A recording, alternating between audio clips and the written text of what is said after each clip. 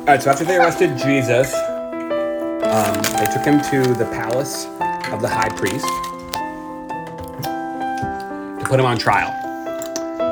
And there were sort of two high priests, because there was a guy named Caiphas and there was a guy named Annas. And Caiphas was the high priest, but then the Romans didn't like that guy, so they said, you're not the high priest anymore.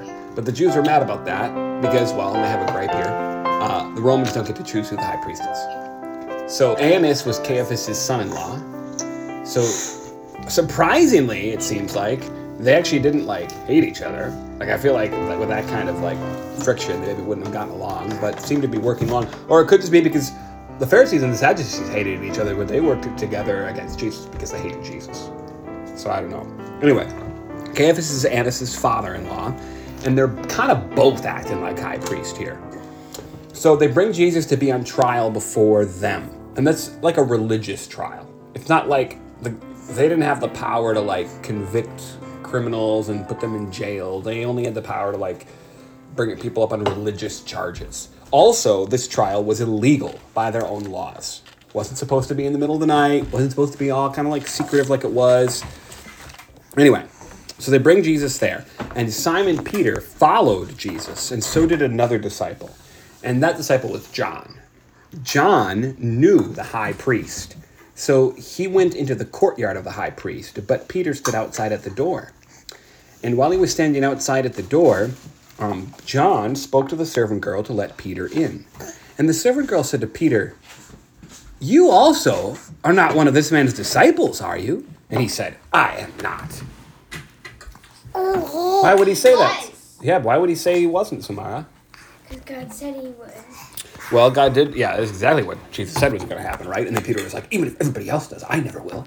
And then literally the first time somebody asks him, he goes in, she asks him that, he says, no, I'm not, because he's afraid.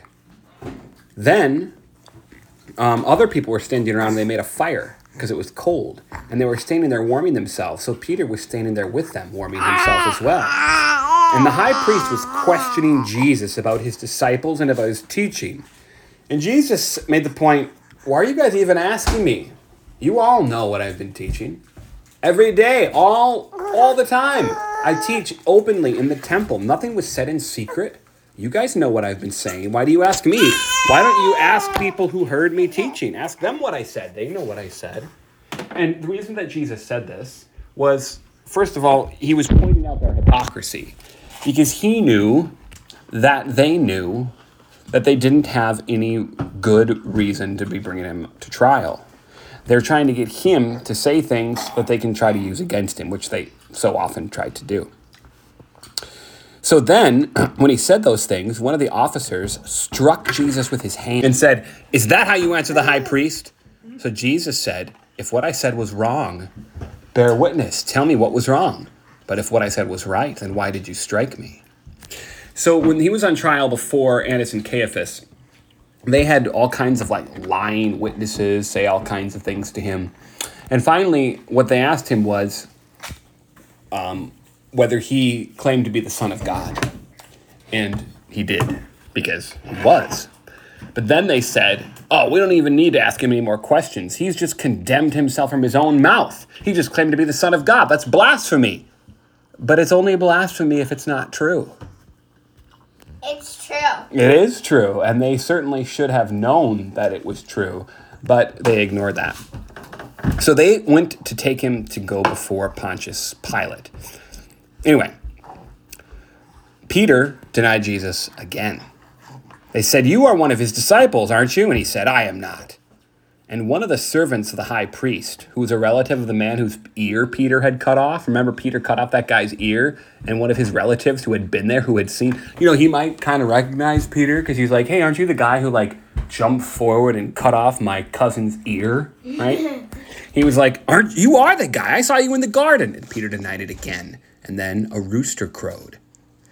So they led Jesus from the house of Caiphas to the governor's headquarters. That's Pontius Pilate's headquarters. And it was early morning, the sun's just rising. So it's Friday morning in our way of counting days. And they didn't want to go into Pontius Pilate's house because, according to their ceremonial laws, If you're a Jewish person, you're not supposed to go into the house of a Gentile. Otherwise, you become defiled and unclean, and you have to purify yourself. And it's the day of the Passover, so they didn't want to do that. So notice, they're all like, oh, we can't break any of our purity laws. But at the same time, they're condemning a man who is innocent. And they're perfectly fine, as you're about to see, with straight up lying. Because that's what they're about to do. At their trial, what they accused Jesus of was claiming to be the Son of God, which he did claim to be. They didn't need to lie about Jesus to have proof that he claimed to be the Son of God. He did it right in front of them because, of course, he was the Son of God. But here's the problem for them. That's not a crime according to the Romans, just like it wouldn't be for us. If somebody from our congregation, let's say that Don, with the beard, started claiming that he was the Son of God. Okay? I would say, Don, do you mean that you are a son of God through faith in Jesus Christ? And then he said, no, I am the Christ. I'm the Son of God. And I said, Don, you are not. That's false teaching. That's blasphemy, etc. If he continued saying that, well, he might be a little crazy. But if he did, then he would be removed from the congregation. That's church discipline, okay? But I would not call the police. I wouldn't dial 911 and say, hurry, come arrest this lunatic. He thinks he's the Son of God.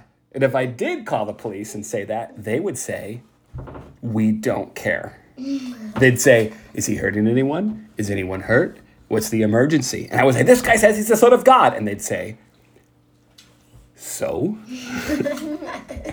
That's not a crime. And that's true of the Romans too. So the Jews were always trying to put people to death for things that the Romans were like, that's not a crime. We don't want to put somebody to death for that. So the Romans didn't allow the Jews to put people to death. If they thought they had somebody who had done something that deserved death, they had to bring him to trial before the Roman governor. So they knew that they couldn't come before Pilate and say, this man claimed to be the Son of God. That wouldn't help them. He would send it away. He would say, this is a religious affair. You go and you deal with this yourselves, whatever the religious offense may be. So they had to, I don't think he would say that. So they were going to have to go and figure out something else. So they bring him to Pilate. They're like, Pilate, we got this guy. And Pilate said, well, okay, you're bringing this guy to court. What accusation do you bring against this man? And this is literally what they said. They said, if he weren't doing evil, we wouldn't have brought him to you. He's like, what crime? And they're like, well, obviously he committed a crime, otherwise we wouldn't have brought him to you. And Pilate's like, that's not what I asked you. I can see that you think he's done some crime, but what is the crime? So Pilate, who kind of probably knew what sort of people he was dealing with here, he said, take him and judge him by your own laws. He probably figured it was a religious thing. And they said, we're not allowed to put anyone to death.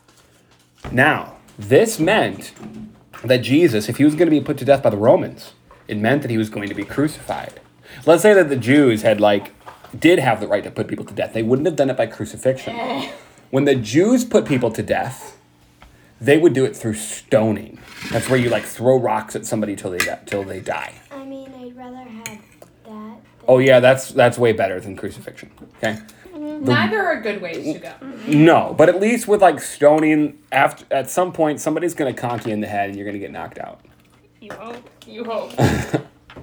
It's not gonna last that long. Crucifixion often lasted for 3 days. People would often hang on those crosses, slowly dying, for 3 days. What?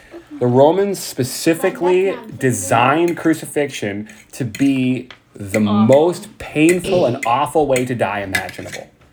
And this is what Jesus had foretold would happen to him. Not just that he would die, but that he would be crucified. And it's what the Old Testament prophets foretold. This is what's crazy. In both Isaiah and in the Psalms, God, through the prophets, foretold the details of Jesus' death on the cross.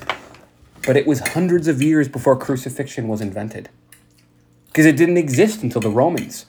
But David, by inspiration of the Holy Spirit, in Psalm 22, foretold the crucifixion of Jesus. And Isaiah, by inspiration of the Holy Spirit, in Isaiah 53, hundreds of years before Jesus, foretold his crucifixion.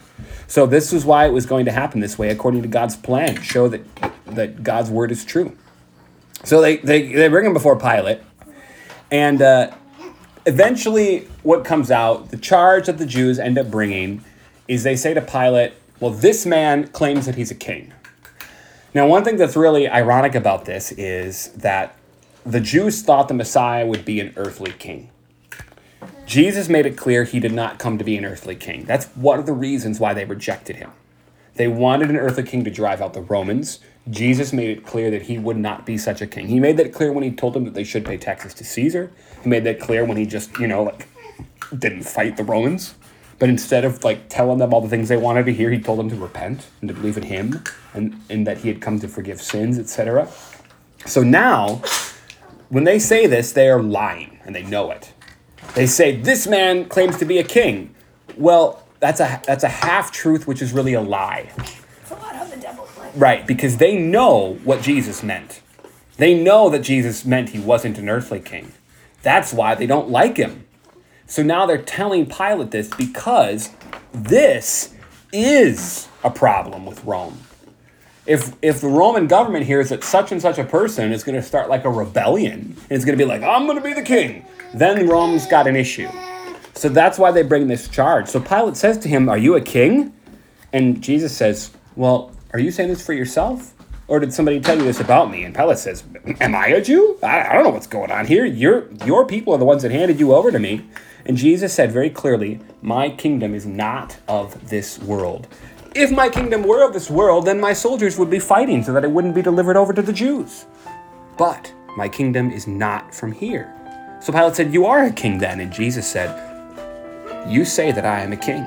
And it's kind of like he's saying, you got it. You're right. But then he explains, for this purpose I was born, and for this purpose I have come into the world to bear witness to the truth. Everyone who is of the truth listens to my voice. And then Pilate said, what is truth? It'd be really interesting to know what tone of voice Pilate said that in. Did he say, what is truth? Who can even know? Did he say, what's truth? Like he's making fun of him? Or did he mean it? Did he say, what is truth? I thought really he know. mean it. I don't know. Anyway, Jesus makes it clear what kind of king he is. The king of truth. The king of his word. Not a king with soldiers and armies. And Pilate realized that. He went out to them and he said, this guy's not guilty of anything. But he's going to try some other things to release Jesus. We'll talk more about those next time.